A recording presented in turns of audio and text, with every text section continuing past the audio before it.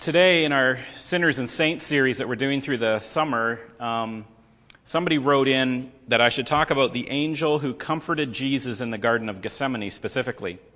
And I'm going to read that text in just a minute. It's in Luke 22, 41 to 44. And it'll be helpful to read that text, and then you'll see what I was thinking as I was sort of preparing tonight and deciding that I'm going to talk more generally on angels than just on this specific angel, and I'll maybe be able to explain myself after we see it. So it's Luke 22, 41 to 44, just gives us a snapshot. Jesus in the garden before his crucifixion says, "He withdrew from them about a stone's throw and knelt down and prayed, saying, 'Father, if you are willing, remove this cup from me. Nevertheless, not my will, but yours be done.' And there appeared to him an angel from heaven, strengthening him. And being in agony, he prayed more earnestly, and his sweat became like great drops of blood falling down to the ground." So now as I read that, and I began to think about it, I realized a few things. First of all, that it would be difficult to speak a great deal about this particular angel because we're not told which angel it is. So I don't know. So I can't expand on that too much. And even if I were to speak on this particular angel, there'd be a lot of foundational information missing, because the third thing is the doctrine of angels is very seldom, if ever, preached and not very well understood. And so as I looked at this, I realized that I've sat in church since I was born, pretty much. And I did a little bit of math, and that's well over 2,000 sermons. And I've personally preached about 500 sermons, and I've never heard or preached a sermon on angels ever in my whole life. And so I thought, you know what, I need to maybe not preach as much tonight as teach. So I've been trying to get better as a preacher. I'm going back to being a teacher. And we're going to do some teaching tonight on angels and just find out the doctrine of angels. Who are angels? What are angels? What's their function? So that we can understand when we come across them in the text all the things that angels are to us and how God is using angels. And as I looked into that, I myself became surprised, because it is much like in this story, in this account. You know, Jesus in the garden, and you're thinking of the disciples praying for him, and he goes and tells them to stay awake, and you think about him sweating the great drops of blood, and you think about all the things that take place in the garden afterwards with the Roman soldiers and all of those things. And there's just this one little line, "And there appeared to him an angel from heaven strengthening him." And then the story moves on. And I realized that throughout Scripture, from Genesis to Revelation, actually, angels appear far too many times for me to have gone my whole life and not heard a sermon on angels. And they appear like this. We forget that an angel occurs and appears to almost every major figure that you encounter in the Bible. An angel is present at almost every major event in the Bible. An angel instigates almost every pronouncement of God in the Bible. They literally show up hundreds and hundreds and hundreds of times. And maybe it's the fault of us being Baptists, but we rarely ever talk about angels.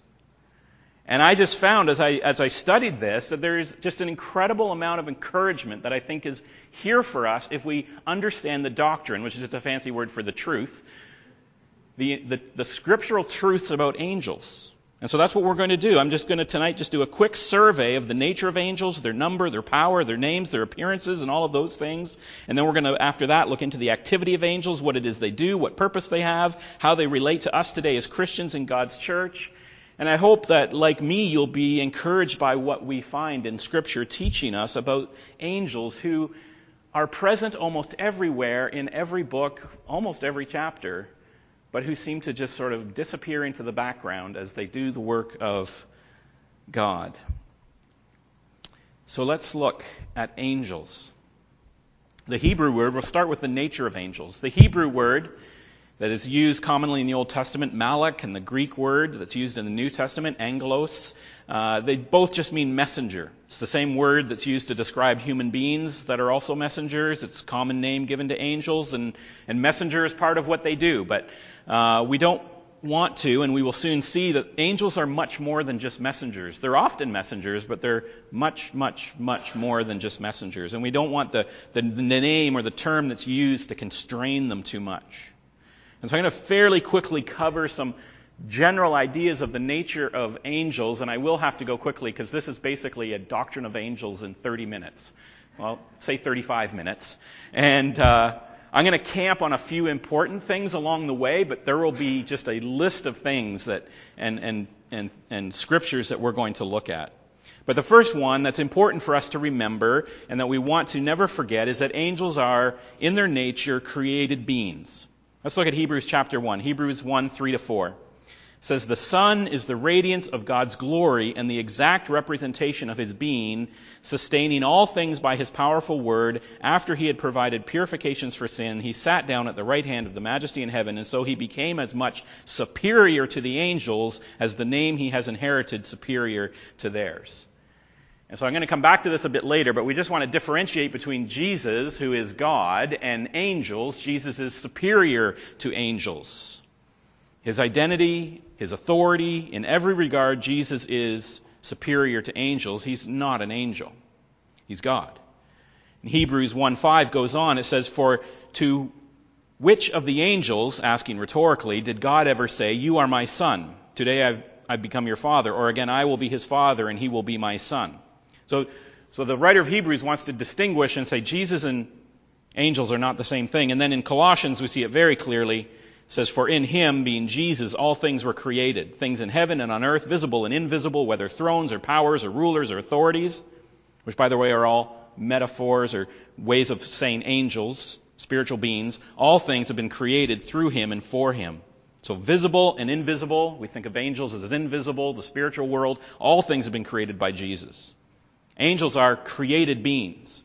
Now, why do I draw attention to this very first point is because if you're out there, you'll probably have heard that the Jehovah's Witnesses and other sort of people like that teach that Jesus was an angel of some sort.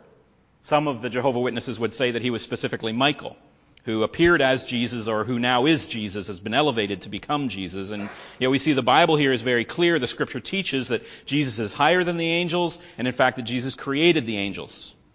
And so Jesus can't also be an angel if He created the angels. And we worship the Creator, not the created.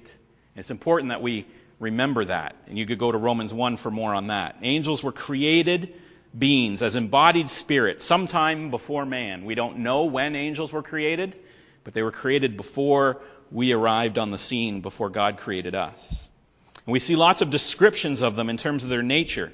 In Genesis, in Daniel, in Ezekiel, in Revelation, in Isaiah, we have all these different descriptions described in various physical ways, but at the same time, Hebrews 1:14 and other places calls them spirits. So they inhabit a spiritual body, but still bodies. Maybe bodies that are similar to our non-perishable body, which we will inherit, like Jesus inhabits now. A body that's physical, but also spiritual. They can appear in the form of human beings. In Genesis 18, they appear to Abraham, even sitting and eating with him in 18:8. In Hebrews 13:2, it says, "Don't neglect to show hospitality to strangers, for thereby some have entertained angels unaware." So the nature of angels is that they can appear as humans. They can appear fully natural to us, so that we don't even realize that they're there. Going more into their form, we can see that there's two different kinds of angels. There's the elect. 1 Timothy 5:21 talks about the angels which are elect. And then there's the non-elect. Matthew 25:41, Jesus refers to the devil and his angels. And in Revelations 12:6 and 7, there's a war in heaven, and Michael is fighting against the dragon and his angels. Today I'm only going to talk about the good angels, okay? We're not talking about the bad angels today, but there's two kinds of angels out there. We would say angels and demons. And we're just talking about the elect angels. We're talking about the good angels today, but we have to understand that in the spiritual realm there are these two forces at work. They are by no means equal, but there are two forces at work. Angels seem genderless. Luke 20:35-36 talks about the fact that when we are in heaven, we are no longer given in marriage because we are like angels. And we see that angels are always referred to with the masculine pronoun. And whenever we get to, a little bit later, the two individual angels that we do know by name in Scripture, both are named and portrayed as males, or at the very least genderless. And so angels don't seem to have a gender. Angels are deathless. In the same text in Luke 20:36, it says that believers who will take part in the age to come can no longer die, for they are like the angels.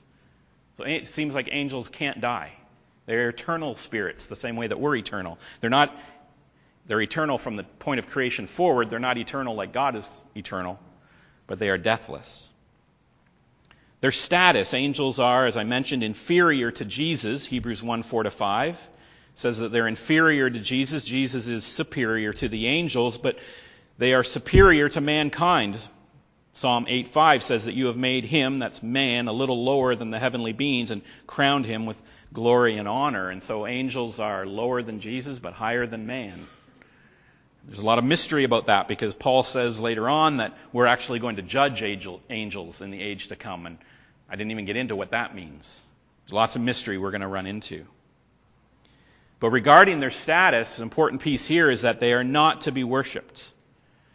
And most importantly here, we need to remember that angels are incredibly popular in culture. And I mentioned the Jehovah's Witness, and there's other denominations, and there's other sects, and there's other cults out there that worship angels, or that establish a certain priority or status to angels that isn't biblically warranted. In fact, even the New Age movement, which is interesting, because the New Age movement sort of picks and chooses from all over the place, and you go into a Christian bookstore, quote unquote, and you go to that kind of not-so-Christian section of the Christian bookstore, and you start going down the line of the books there, and you start looking at the different angels and what their domains are and what their principalities are and who they should be praying to and whether you can, find out the name of your guardian angel. And we're going to talk about guardian angels in just a minute, but, that there's this whole fascination about angels which is extra scriptural. It's not what comes from the Bible. And so we have to be careful. It gets to the point where there's worship. And it may be the reason why the writer of Hebrews was making it clear that Jesus was different from the angels, because maybe he was speaking to a group in the church that was struggling with this and that were giving too much regard to angels ahead of Jesus. But it's clear that angels are not to be worshipped. Jesus isn't an angel, Jesus is God. Angels are created beings. They act on behalf of God, but they're not God. And in addition to that distinction, we see Paul saying very clearly in Colossians 2:18, let no one disqualify you, insisting on asceticism and the worship of angels, going on in detail about visions, puffed up without reason by his sensuous mind. And so Paul identifies here to the church in Colossians that there's this group of Christians that are caught up in this weird sort of visions and asceticism and the worship of angels. And he says, don't let them lead you astray. We're not to worship angels. And this fascination still in our culture with angels and what they could possibly mean to us and what honor or respect we should give them. But if you look in Scripture, you see that they never ask for that. They are, as I mentioned at the beginning, angels are always receding into the background to serve God and put all the attention on God's revelation and on God's glory and on God's purposes. John Calvin said, even in his day, a great deal of nonsense has been written about angels, and I think it's probably still true today. But we see this perhaps most clearly right from the mouth of an angel himself, how angels view their own status and how we as God's children are to treat them. The Apostle John in Revelation is overcome with the majesty of the various visions that he was being revealed to him. And this angel was speaking to him, showing him what was behind the reality of this world and what was going on in heaven. And he just becomes overwhelmed. And it says in Revelation 19, then I fell down at his feet to worship him, that being the angel. But he said to me, you must not do that. I am a fellow servant with you and your brothers who hold to the testimony of Jesus. Worship God. For the testimony of Jesus is the spirit of prophecy. So there's an angel telling John very specifically, stop doing that. Don't worship me. Worship God. I mean, I'm here with you now and, I'm apparently giving you this revelation and you're quite overwhelmed by that, but it's not me you worship. I'm just serving God. He's the one who is worthy of your worship. They're not for our worship. Some specific names, some designations, they're called spirits. Hebrews 1:14 we're going to see. Ephesians 1:21 calls them thrones, dominions, principalities, powers, mights. 1 Timothy says the elect angels. Ezekiel calls them cherubim. Also Genesis 34, cherubim at the Garden of Eden with a flaming sword. I just have to pause here for a minute too. If you remember in Ezekiel and in Revelation 4:6, the cherubim are the ones that are at the throne of God quite often and are usually described with a head like a lion, an ox, a man, and an eagle with 4 wings. The one in the Garden of Eden had a flaming sword. These are the cherubim, which is simply the plural of cherub. Has anybody seen a painting of a cherub?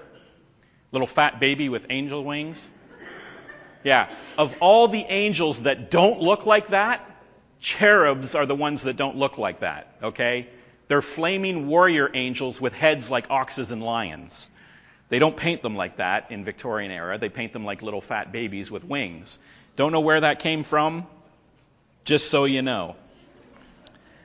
They're also called seraphim. What's the difference between cherubim and seraphim? I don't know. Right? Lots of speculation out there. Again, all through the church there's been speculation. In the Middle Ages there was a book that was written that set out 9 different orders of angels. But there's no biblical warrant for 9 different orders of angels. This is just this fascination that is here with angels and what they are and who they are and what they do, and people trying to fill in things that are not actually scriptural. What I'm trying to show you tonight, and I'm just doing this first part very quickly, is just what is scriptural? What does the Bible teach us about angels? They're called the sons of God in Job 1. There's 2 specific names, though, apart from all these other names being spirits or seraphim or angels or cherubim, all of these things. There's Michael, the archangel. He's mentioned directly in Jude 9 and Daniel 10 and Revelations 12. And then there's Gabriel, who stands in the presence of God. He's mentioned in Daniel 8:16, and it's Gabriel that brings the message to Mary about the birth of Jesus, and also the message about the birth of John the Baptist. So Gabriel is very much very much lives up to the name of messenger. And it may be that he has a special role. Maybe he's a seraphim and not a cherubim. I don't know. And then we see Michael is quite often in battle. It's Michael that rescues Gabriel, in fact, when he is at war with the spirit of the prince of Persia. And Gabriel was trying to get to Daniel, and he was delayed for weeks because he was in battle with the prince of the power of Persia. And Michael had to come and do battle so that Gabriel, because he's just a messenger, I guess, could get to give Daniel the message. And then he went back to join Michael in the battle. And it's Michael who battles Satan himself for the body of Moses. And because Satan came to try to claim Moses, and Michael rebuked him and claimed the body of Moses. And it's Michael who fights the demon or the serpent in the initial war. So we have Michael and Gabriel. They're the only 2 named angels that we have in Scripture. Number of angels. Again, I'm just going quickly here, just to sort of get your head around all the things the Bible tells us about angels. There's actually lots that it tells us. Well, they're countless. Jesus says to his disciples when the Roman guard comes to take him that he could ask for his Father to have at his size 12 legions of angels. That's 60,000 angels. But Daniel's vision, he says, a stream of fire issued and came from before him. 1,000 thousands served him. That's 1,000,000. And 10,000 times 10,000. It's also 1,000,000. No, that's 10,000 times 10,000. That's 3. No, that's 100 million. That's 100 million. So it's 1,000,000, then 100 million. The court sat in judgment and the books were opened. So we started with 60,000. Then Daniel said there was 1,000,000. Then he said there was 100 million. And in Revelation 5, it says, then I looked and I heard around the throne, the living creatures and the elders, the voice of many angels, numbering myriads of myriads and thousands of thousands, saying with a loud voice, worthy is the Lamb to receive power and wealth. So I don't know, how many are there? 100 million? Many thousands of 100 millions? Thousands of millions? Are there thousands of millions? That would be billions of angels. I don't know. There's a lot of angels. Okay? There's a lot of angels. Hebrews 12:22 says, but you have come to Mount Zion and to the city of the living God, the heavenly Jerusalem, and to innumerable angels in festal gatherings. So he doesn't even try to count.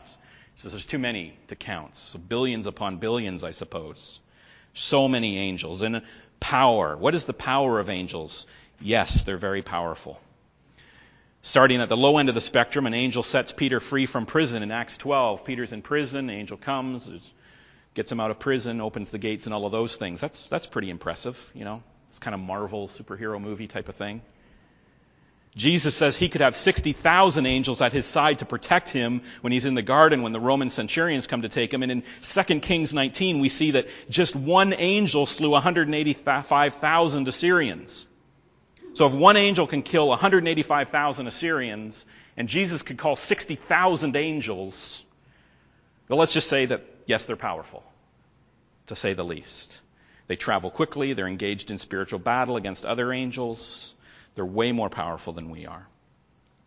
That's just an overview, to just get a glimpse of the nature of angels, what Scripture tells us about angels. They're powerful. They're messengers. They're spiritual. They can appear as we do. They're created. We're not to worship them. But what is their function? What do angels do?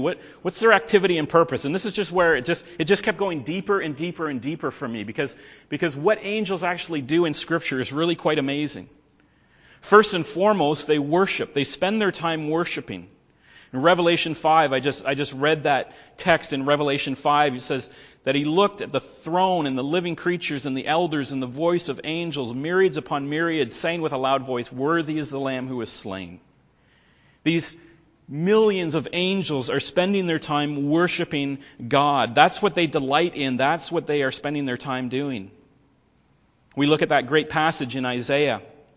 The seraphim are there. In the year that King Uzziah died, I saw the Lord sitting upon the throne, high and lifted up. Isaiah saw the same thing that John did. Look what he saw. The train of his robe filled the temple, and above him stood the seraphim, and each had 6 wings, and 2 he covered with his face, and 2 he covered his feet, and with 2 he flew, and the one called to the other and said, "Holy, holy, holy is the Lord of hosts. The whole earth is full of his glory." And the foundations of the thresholds shook at the voice of him who called, and the house was filled with smoke. Whenever you see the throne of God, same thing in Ezekiel, when the throne of God comes and Ezekiel gets his vision of the throne of God and the angels, wheels within wheels and wings within wings around the throne of God, worshiping him. So they worship. In Luke 15:10, talks about the joy that these angels have. It says, "Just so I tell you, there's joy before the angels of God over one sinner who repents." So not only are they worshiping God, but those angels that are before the throne, when one sinner repents, those angels are worshiping. And now you think about that and you say, well, how many times is a sinner repenting? Well, we don't have sinners repenting and coming to Christ, and we're not baptizing people who live every day. But let's just go around the world. Let's think of all the churches in the world, and all the times the gospel is being preached, and all the numbers that are being added to the church in China, and in Russia, and in Afghanistan, and in South Korea, and North Korea, and Vietnam, and South America, and Africa. There's people coming to Christ all the time. You realize these angels are singing with joy minute by minute as thousands and thousands and thousands of people respond to the gospel and are saved. Heaven is just one big worship party of God and joy party of people who are coming into the kingdom of God. This is what Scripture tells us angels are about. They're about worshiping God, and they are about rejoicing over people coming to faith. Again, I go to Hebrews 12:22. "But you have come to Mount Zion and to the city of the living God, the heavenly Jerusalem, and to innumerable angels in festal gathering." It's a festivity going on. Angels, it's just one party going on for eternity with them to worship God. So they worship.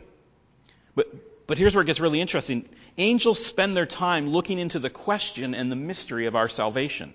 1 Peter 1:22 says, "It was revealed to them," being the prophets in the Old Testament, "that they were serving not themselves, but you, now in the New Testament, in the things that have now been announced to you through those who preach the good news to you by the Holy Spirit, sent from heaven, things into which angels long to look." So I don't know when they have time to do this, but while they're worshiping God, while they're rejoicing over everybody who's coming into the faith, they are also longing to look into and are seeking out the mystery of our salvation and wondering about what it is that God is doing in the lives of these humans down here on the planet.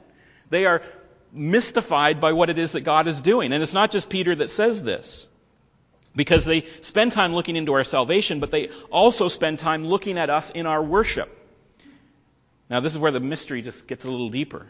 1 Corinthians 11:10, Paul says that women should pray in the church not with their heads uncovered because of the angels. Now, I'm not going to get into whether women should have their heads covered or not covered in church. We'll talk about that maybe another Sunday. But the interesting thing that Paul says here is that the reason is because of the angels. And so this may be one of the most mysterious ones of the Scriptures about angels, but we can determine in this situation, in this church, women were speaking in such a way that was uncustomary, or it was disrespectful, or whatever. It wasn't normal. And we talked last week about head coverings over women, normally in Jewish culture. But Paul says here that these women are not acknowledging the presence of the angels as they were praying in church. Don't let that freak you out too much. But the angels are watching us as we worship. And he says it again in Ephesians 3:9-10. It says in Ephesians 3:9-10, and to bring to light for everyone what is the plan of the mystery hidden for ages in God who created all things, so that through the church the manifold wisdom of God might now be made known to the rulers and authorities in heavenly places. So he says here in Ephesians that right now God is revealing the mystery of His wisdom, of His grace, His mercy, His salvation through the church to the rulers and authorities in heavenly places. So angels and demons are observing the church, that's us, as we go about being gracious and merciful and forgiving and transformed by the Holy Spirit and exhibiting the fruit of the Spirit. And God's wisdom is being made known as they observe us. They look into our salvation. They look into the mystery of God's wisdom with us. They look at us in the church. These angels are busy. This is all the Scripture says that angels are doing. What else do they do? They reveal and make known God's purposes. They are messengers, and we've talked about their name being messengers, but in Genesis 18, the angels explain to Abraham the plan of Sodom. The angel of the Lord tells him not to sacrifice Isaac. Hagar is spoken to by an angel. God reveals His purposes to Jacob through angels. Gideon receives his instructions via angels. Zechariah, angel tells him about the birth of his son is going to be John the Baptist. Mary, Gabriel reveals the arrival of Jesus. Gabriel then talks to Joseph, says he shouldn't worry about Mary being pregnant. Then he tells Joseph that he should flee to Egypt. Then he tells Joseph he should come back from Egypt. All of these things, all of these messages, all angels, right? We forget how often angels are at work guiding us through our life. What else do? They make war. They're worshipers, they're messengers, they're also warriors. The first war they fought seems to be described in Revelations 12. The war that arose in heaven, Michael and his angels fighting against the dragon, and the dragon and his angels fought back, but he was defeated, and there was no longer any place for them in heaven, and the great dragon was thrown down. When did all this happen? I don't know, but we got angels fighting each other. They're warriors. And I mentioned Jude, Michael, again, the archangel Michael, contending with the devil, disputing over the body of Moses. Right? Satan comes to claim Moses. Hey, you got a murderer there, he's mine. Right? That murderer Moses, I'm taking him. Michael says, no, he's ours. Satan, Michael, fighting over the body of over the body of Moses. Strange, don't understand the mystery that's going on here. But even here, Michael says, the Lord rebuke you. The archangel, when fighting Satan, says, God rebuke you. So they fight with the power of God. And again, Michael fights alongside Gabriel in Daniel 10. We talked about that. They're warriors. 1 Kings 19 took out the Assyrian army. Exodus, the Passover. Angels are warriors as well. They fight on behalf of God. In fact, visually, just on that point, I want to leave you with this visual. One of my favorite, it's a very common description of God in the Old Testament. He's called the Lord of Heavenly Hosts. And actually, Allison, you referred to this. The Lord of Hosts. And you might think, what does Lord of Hosts mean? Like he's the God of people who put on dinner parties? I don't understand what that... We don't use hosts like that anymore. No, that's not what it means. He's not the God of those hosts. The hosts in Hebrew literally means armies. So when you say that, when you see the Lord of Hosts or the God of Hosts or Lord of Heavenly Hosts, in English, properly, in a modern English, we should say the God of angel armies. That's what they're saying every time they say that. When they say the Lord of Hosts, they're saying the God of angel armies. The God of angel armies is doing this. The God of angel armies is doing that. The God of angel armies rescued us out of Egypt. The God of angel armies is on our behalf. The fact that God leads this angelic army is intrinsic to His name in the Old Testament repeatedly. There's power there that is meant to be put on display. How else do they function, though? Angels are used by God to bless and care for God's own people. If we go back to our text in Hebrews 1:14 says, are they not all ministering spirits sent out to serve for the sake of those who are to inherit salvation? So angels, the writer of Hebrews is rhetorically asking a question which the answer is yes. They are all ministering spirits who are sent out to serve for the sake of those who inherit salvation. How often do you think of that? How often did I think of this? That this God of angel armies, who has all these angels who I just described, innumerable billions of them, who are so powerful, who spend their time in worship and joy, who see the face of God, are sent then from there to serve for my sake. It's incredible. How do they serve us? And I'm thinking, does the Bible even explain this? And it actually does. They serve in our salvation. In Acts chapter 10, I don't have time, but you can go and read there of Cornelius. And an angel appeared. And again, you know the story of Cornelius. Do you remember that an angel appeared to Cornelius? I mean, I know the story of Cornelius. It's one of my favorite stories. You know, it's this Greek guy that doesn't know anything about Judaism or anything else, and he comes to know, he serves God. But an angel appears to him and basically says to him what to do in preparation for the salvation that's to come from Peter. So this angel basically sets up Cornelius' salvation. And I think about that, and I think all the things in my life that led to my salvation, like all the weird little coincidences, all the places I was, the books I got handed, the place I was born, the situations I was in, the people that came along, was that all just coincidence? Or is it like Cornelius? Was there an angel who was sent out to minister? And notice the tense here in Hebrews. Are they not all ministering spirits sent out to serve for the sake of those who are to inherit salvation? Not those who have inherited salvation, those who are to inherit salvation. So the Bible is basically, and then gives us an example of Cornelius. So the Bible is basically saying here that angels are actually right now serving to lead people into the situation where they're going to hear the gospel and get saved. Didn't know angels did that. But that's what they do. They give us guidance. Acts 8:26. The angel said to Philip, this is another example actually of guidance, but also leading to salvation. Everybody remembers the story of Philip and the Ethiopian eunuch, right? Do you remember that it was an angel that told Philip to go there? I forgot that. It's an angel. In Acts 8:26, it's an angel that says to Philip to arise and go south to the road from Jerusalem. It's a desert place between Jerusalem and Gaza. And when Philip gets there, he meets the Ethiopian eunuch, explains to him the gospel, and baptizes him. Right? Another angel. They just keep showing up everywhere. All these stories that we think we know, we forget that there's angels behind the scenes doing all this work. Abraham, he's trying to find a wife for Isaac. He sends out his servant to find a wife for Isaac. He says to him in Genesis 24, I didn't remember this either. The Lord, the God of heaven, he will send his angel before you, and you shall take a wife for my son from there. It's an angel that led Isaac to his wife. And a million other places we could go. It's always angels working to guide us. How else do they serve us? They lead us to salvation. They guide us. They cheer us. In Acts 27:23-24, again, I forgot this. Paul is on a ship. He's sailing from Crete. They encounter a storm. He's shipwrecked. Everybody remembers the story of Paul being shipwrecked. He stands up in front of the crew and all the other passengers, and he says, this very night an angel stood by me and said that you will get to Rome, and all of these with you will be safe. Just angel comes along, cheers up Paul. Says, hey, it's going to be okay. Middle of a shipwreck, don't worry about it. You're going to be fine. You're going to get to Rome. Everybody's going to be saved. They cheer us.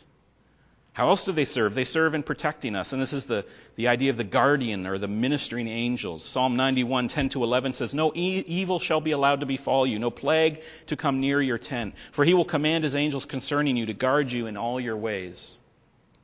Psalm 34:6-7 says, the poor man cried and the Lord heard him and saved him out of all his troubles. The angel of the Lord encamps around those who fear him and delivers them. Daniel 6:22, he's explaining how he went through the lion's den. He says, my God sent an angel and shut the mouths of the lions, and they've not harmed me, because I was found blameless before him.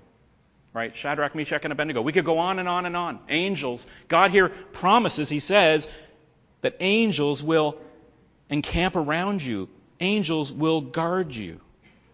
And then Jesus says this very interesting thing in Luke 22. In Luke 22:42 we have Jesus, where he is in the Garden of Gethsemane, and the angel from heaven appears and encourages and strengthens him. And then Acts 5:17-20, the angels deliver the apostles out of prison. And then Acts 12, we won't read the whole account, but Peter's in prison, and they're praying for him. And then a light shines in the prison, and the angel stood next to prison, and Peter, and he actually kicks him and wakes him up. And then he says, get up and get dressed, and the chains fall off, and Peter thinks he's still dreaming, but he follows the angel out the doors, and all of a sudden he finds himself out of prison. Now the interesting thing here is that when Peter gets back to the house where Mary and the rest are staying, they won't even open the door for him because they don't believe it's him. They actually think it's his angel. It's interesting. I never noticed that before. They say, oh, it's not Peter, it's his angel. What do they mean, his angel? Possessive pronoun. So are there personal guardian angels? That's the question that Psalms and some of these other things arise up. Matthew 18:10, Jesus talking about the children and using the children as an example of young Christians. He says, see that you do not despise one of these little ones, meaning one of these ones that are young in the faith. For I tell you that in heaven their angels always see the face of my Father who is in heaven. And so Jesus says that there's angels, their angels, again, possessive pronoun, their angels in heaven. So are there guardian angels? I don't know. I don't know if we all have individual guardian angels. John Gill, Baptist pastor in the 17th century, wrote, doubtless saints from their birth are under the care of angels. Martin Luther believed that every believer had a specific guardian angel. John Calvin did not believe that, and he's the one that said that there's lots of nonsense that's been written about angels. He didn't believe it was that specific. I don't know what to believe about that. I'll leave that to you, whether we have a specific angel that guards over us, or whether it's just generally that all the angels guard over us, or God sends an angel to guard over us. I know what Scripture teaches, and we don't want to go beyond what Scripture teaches. What Scripture teaches is that God is the God of angel armies, and that these angel armies He sends to protect us and to guide us, to lead us to salvation, to encourage us, to defend us in this spiritual battle that we're in. What I do know is that the Bible doesn't say we can find out the name of our guardian angel, or that we should pray to our guardian angel, or that we should try to find out what specific realm that he's part of or whatever. Scripture has nothing to say about that, and we need to stay well clear of that and only know what Scripture tells us. But what Scripture does tell us is that we are protected by God's angel armies. And then very quickly, how else are they involved in us and in God's work? They execute judgment on God's enemies. You could look in Acts 12, see the story for yourself. Herod was being worshipped as God, and Herod was allowing this worship of him from the people, and immediately an angel of the Lord smote him because he was not giving God the glory. And it says he was eaten by worms and breathed his last. It's a bad way to die. Or the judgment, the Passover in Egypt, of course, in Exodus 12. So they execute judgment on God's behalf, and they function in the final judgment. Matthew 13 says, they shall gather out of his kingdom all things that offend him and cast them into fire. The angels will come forth and sever the wicked from the good. And he shall send his angels with the sound of a trumpet and gather together his elect from the four corners of the earth. So we see here that in the end, the angels are going to serve God by taking the wicked from the good and then gathering the elect and bringing them to God. They destroy the evil. They collect the elect. And then finally, they bring us to personal glory. In Luke 16:22, when we talked about this parable, actually last year when we were doing the parable series, Lazarus, the beggar at the gate, dies. It says he was carried by angels into Abraham's bosom. And so angels prepare us at the beginning, and they lead us and guide us and protect us. And then when we come to die, they're there to receive our spirit and take it into paradise. And so when we come to that point of passing on to the next life, never imagine that you're coming in death to a place of loneliness or emptiness. You're carried by angels to be with Jesus, we have in this story of Lazarus. So when I set out to start writing this a few days ago, I could not have imagined that angels did all of this. That when I looked into this, I thought, yeah, I think I pretty much understand angels. I don't understand angels. We don't understand angels. They serve God in so many ways, and God has sent them to serve us.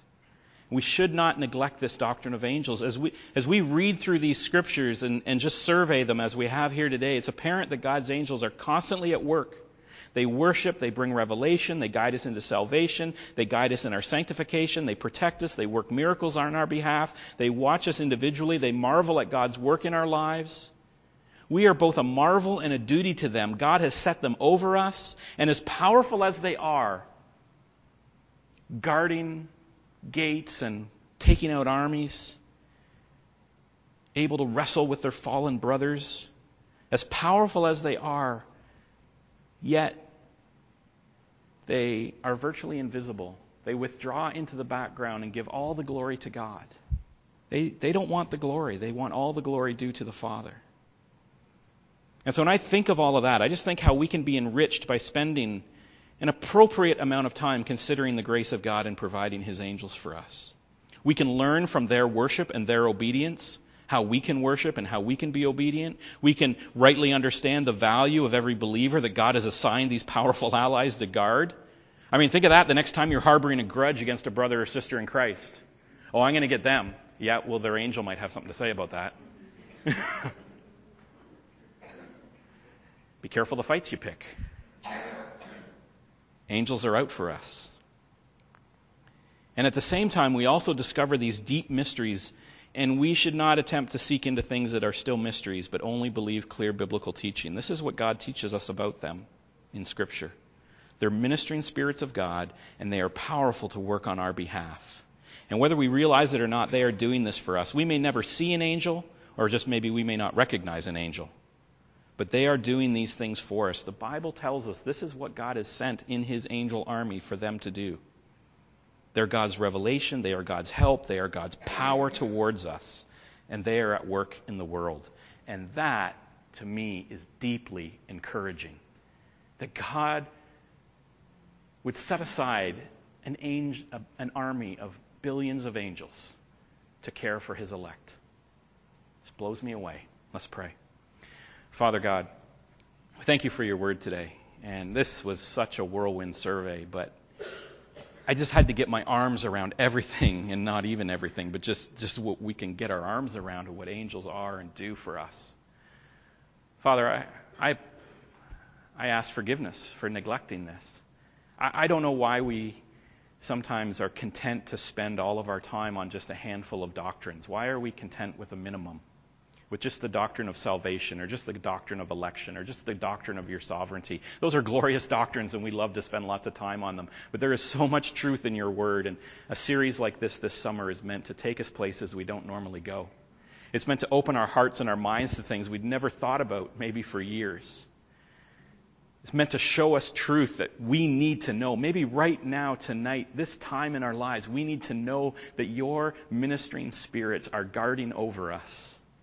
That you are for us and not against us. That you have equipped your angel armies on our behalf. That they rejoice over us. That they protect us. That they guide us. That they will bring us home to you. Father, we thank you that you have thought of everything and provided everything that we need. This is just another truth that teaches us that. In Christ's name, amen.